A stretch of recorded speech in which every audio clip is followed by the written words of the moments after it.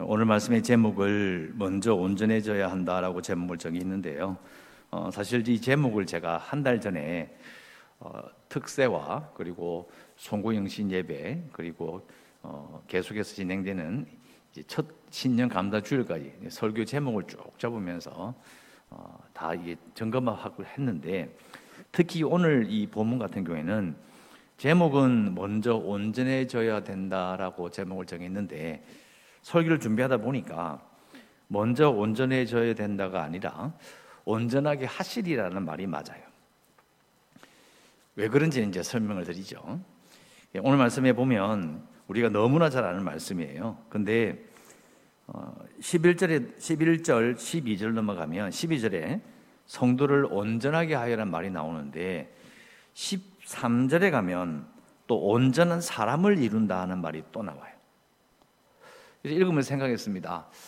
앞에도 온전하게 한다는 말이고 뒤에도 온전한 말이 나오는데, 한글로는 이게 같은 말이죠. 성도를 온전하게 한다, 그리고 온전한 사람을 이룬다. 이 온전하게 한다는 말이 같은 말일까 하는 생각이 딱 드는 거예요. 이럴 때 이제 대부분은 편하게 그냥 영어 성경을 딱 찾아봐요. 찾아보면 이게 단어가 달라요. 이상한 거예요.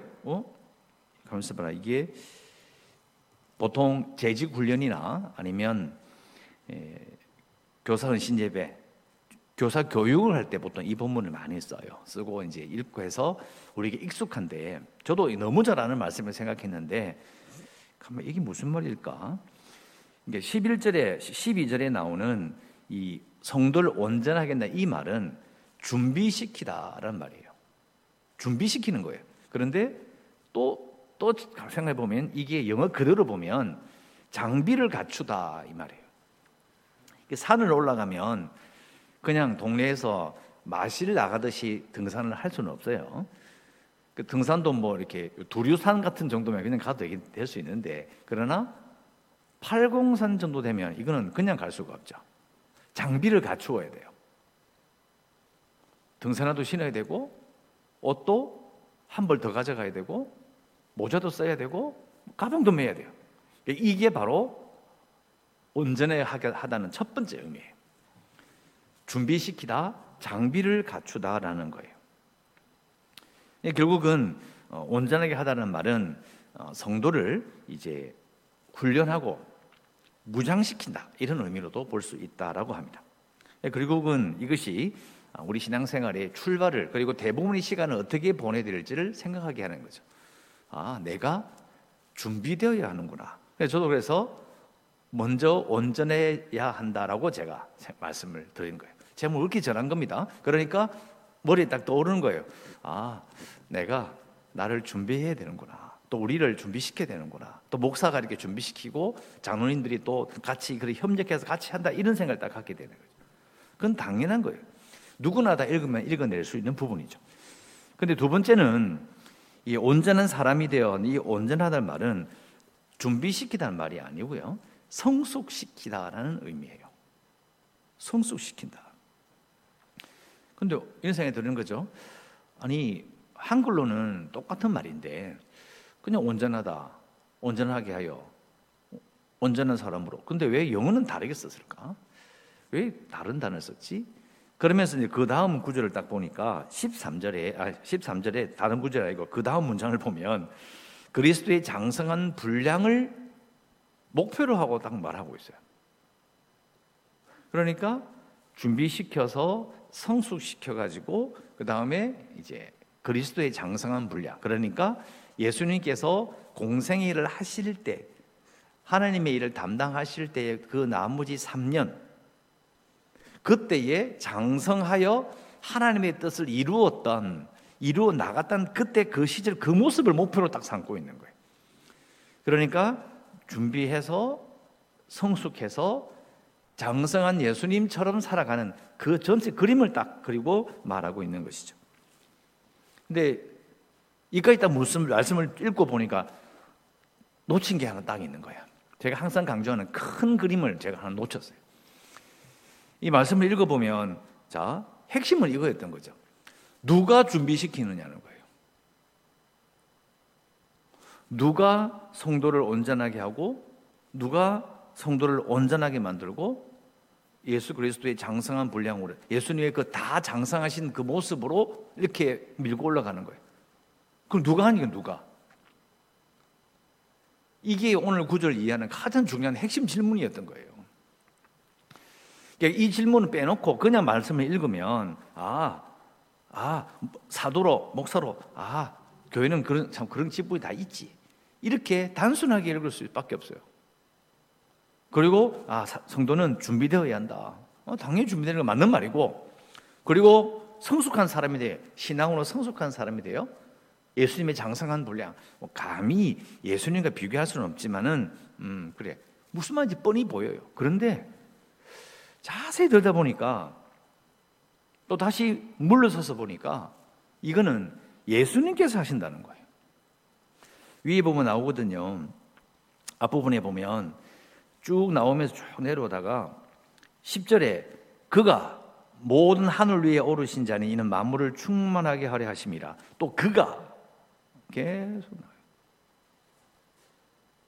예수님께서 여러 직분을 세우시는데 직분이 핵심이 아니고요. 어디에 강조점이 가느냐면 목사가 될 수 있도록, 교사가 될 수 있도록, 복음을 전한 자가 될 수 있도록, 사도를 세울 수 있도록, 선지자로 세워질 수 있도록 어떤 식으로든 성도를 준비시키신다는 거예요.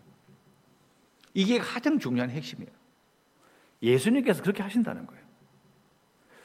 우리가 생각할 때는 목사, 선지자, 사도, 교사 이런 말 딱 들으면 부담이 팍 옵니다. 나는 그런 거 할 사람이 아닌데, 신학교 갈 수도 없고 배운 것도 없고 누가 이걸 할 수 있겠느냐. 그런데 이 에베소서를 쓰고 받을 이 당시는요, 이런 직분 자체가 다 구분되는 것도 아니고, 또 교회 역사를 보면 이 당시에 최소한 300년 정도는 직분이나 이름 붙일 수도 없을 정도로 교회는 약했다고요. 약했다는 말은 조직이 되어 있지 않았던 거예요. 또 이게 막 북아프리카하고 터키 지역하고 또 유럽 쪽하고 다 흩어져 있었기 때문에 서로의 존재를 모를 정도로 흩어져 있었다고요. 교회가 어떻게 성장했을까? 어떻게 교육시키고 어떻게 일살불란하게 지금처럼 교단을 만들고 노회를 만들고 그다음에 시차례까지 만들어가지고 공부하고 교육하고 교육부 다 만들어, 이런 게 없었다는 거죠. 근데 우리는 조직이 있는 시대를 살고 있었기 때문에 자꾸 우리가 뭔가를 자꾸 한다라고 생각하기 쉬운 거예요. 그런데 초대교회 역사를 보면 오히려 정반대로 조직이 없고 교회에서는 이러이러한 직분을 세워질 터인데 그가 하시리라, 이게 핵심인 거예요. 생각이 전환점이 되어야 한다고 저는 봅니다. 물론 우리가 아무것도 하지 않고 가만히 있으면 된다, 그런 말이 아니에요. 우리가 하지 않으려고 해도, 목사가 되지 않으려고 해도, 교회 지도자가 되지 않으려고 해도, 나는 그 지도자가 안 되고 나 아무 그냥 교회만 잘 다니겠습니다 해도 예수님의 목표는 우리를 예수님과 똑같은 그리스도의 장성한 분량에 이르도록 우리를 미신다는 거예요. 준비시키고 성숙하게 만들어서 이 땅에 다니는 예수님의 모습으로 우리가 살아가도록 우리를 그렇게 보고 우리를 미신다는 거예요. 우리를 준비시키신다는 거죠. 그게 핵심이에요. 이 말씀의 가장 중요한 부분입니다. 그가 하신다는 겁니다. 이 구절을 11절부터 해서 13절까지 쫙 붙여서 쉬운 말로 바꾸면, 주님께서 교회를 위해서 성도들을 준비시키시고 모두가 자신을 믿고 아는 일에 성숙한 사람이 되게 하여 하나님의 일을 시작했던 장성한 자신의 모습으로 살아가게 하시는 것이다. 제가 요약한 거예요. 이제 뜻이 확 와닿는 거죠. 핵심이 주님께서 그 당시에 초대교회 성도들을 그렇게 하실 것이다. 이를 얻다가 아니고 이룰 것이다 라고 이야기하는 거죠. 이게 결국은 초대교회 역사가 300년 그리고 기독교 공인한 그 이후로 지금까지 교회가 왜 사라지지 않느냐, 왜 계속해서 믿는 자가 세워지고 또 교회가 계속 이렇게 커지느냐, 이유는 여기 있는 겁니다. 사람이 해서 그런 게 아니고요, 예수님께서 하셨기 때문이에요. 주께서 그렇게 하셨기 때문인 겁니다. 결국은 우리는 우리의 신앙생활을 다른 관점으로 봐야 합니다. 우리는 자꾸 내가 뭘 해야 된다는 생각에 사로잡히기 쉬워요. 왜요? 장사하듯이, 내가 공부하듯이, 내가 사업하듯이 그걸 똑같이 신앙생활에 적용을 하는 거죠. 물론 어디까지가 내가 하는 일이고 또 어디까지가 주께서 하시는 일인지를 우리가 정확하게 할 수 없습니다. 그걸 구분하기 어려워요. 뭐 사실 우리가 신앙생활 하면서 주님과 계약서를 쓴 것도 아니고,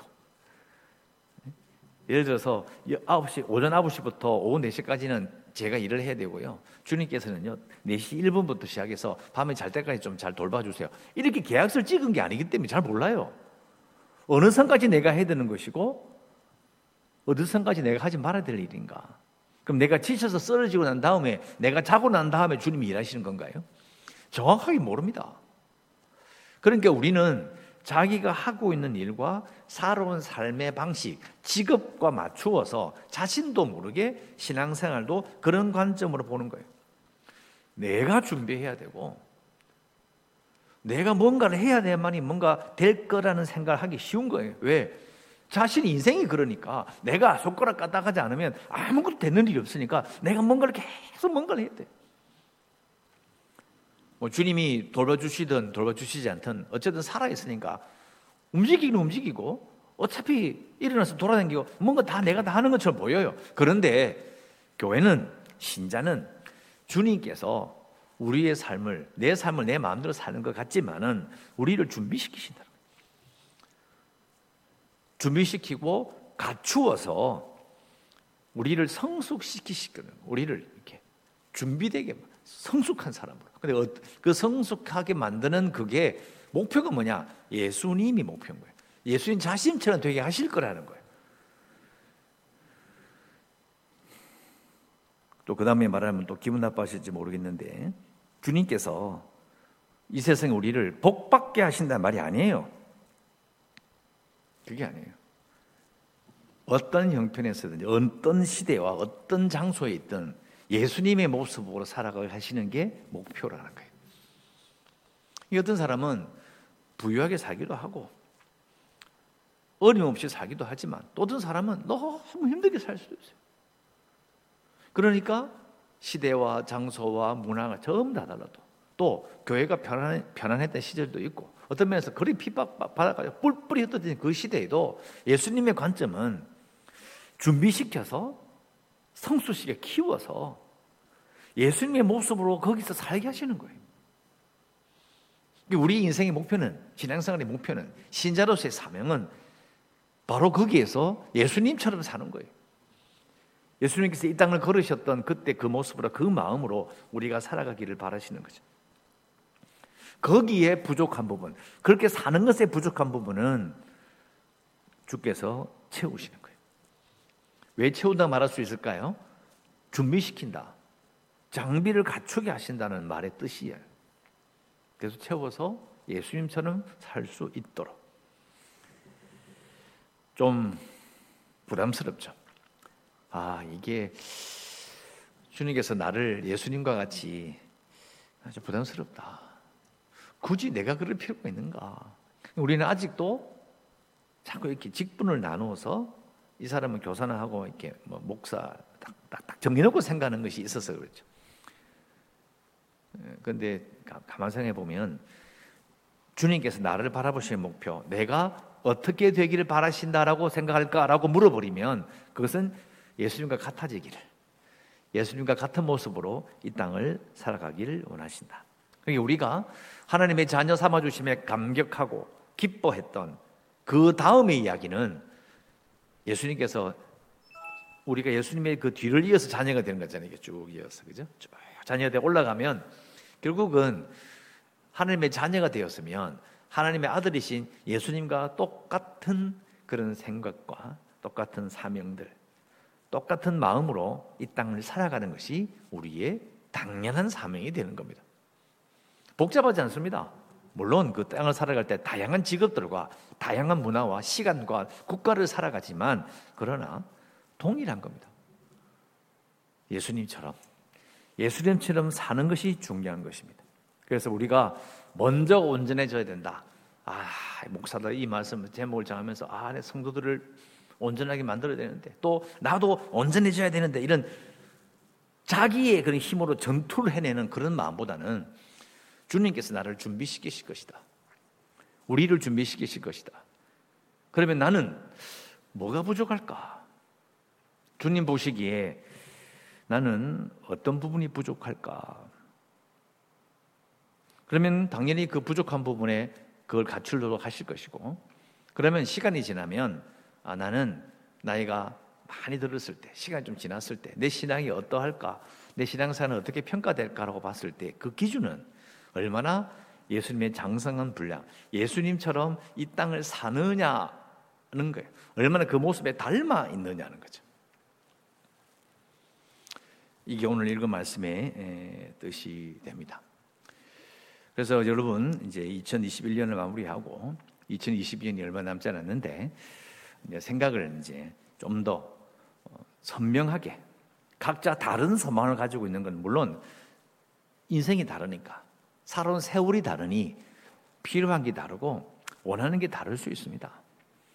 근데 그런 관점은 어차피 하나님께 돌봐주실 거니까 그래서 살아왔고, 중요한 것은 이제 우리는 말씀에 맞춰서 더 이렇게 목표를 선명하게 만들어야 된다는 거죠. 그리스도의 장성한 분량이 되도록 주님께서 나를 갖추어 주실 것이고 나를 성숙시킬 것이다 라는 것을 우리가 믿고 가는 겁니다. 그래서 주께서 나를 온전하게 해주실 것을 믿고 나의 생활 가운데 부족한 것이 무엇인지를 돌아보고 이런 부분이 부족하게 보일 것 같다. 주께서 보실 때 내가 이게 부족한 것 같다라는 것을 우리가 알고 기도하고 준비하고, 결국은 나이가 많이 들었을 때에 이 땅의 삶을 마무리할 때에 이 땅에서 나도 참 예수님처럼 살았습니다라고 주 앞에서 말할 수 있는 그런 성도가 되어야 합니다. 그래서 우리가 함께 기도할 것은 감히 이런 기도 제목은 안 해봤을 수 있는데요, 이 땅에서 예수님처럼 살겠습니다라고 이렇게 기도하기를 바랍니다. 이렇게 기도하시고 또 교회를 위해서 재개발 협상과 그리고 코로나19 오미크론 지금 계속 이제 문제가 되고 있는데 위해서 기도해 주시고, 연약한 성도들과 주일학교 아이들 그리고 선교지를 위해서, 그리고 계속해서 우리 최원종 집사님을 위해서 또 기도해 주시고, 오늘도 주의 은혜 가운데 살아가시기를 주의 이름으로 축원합니다.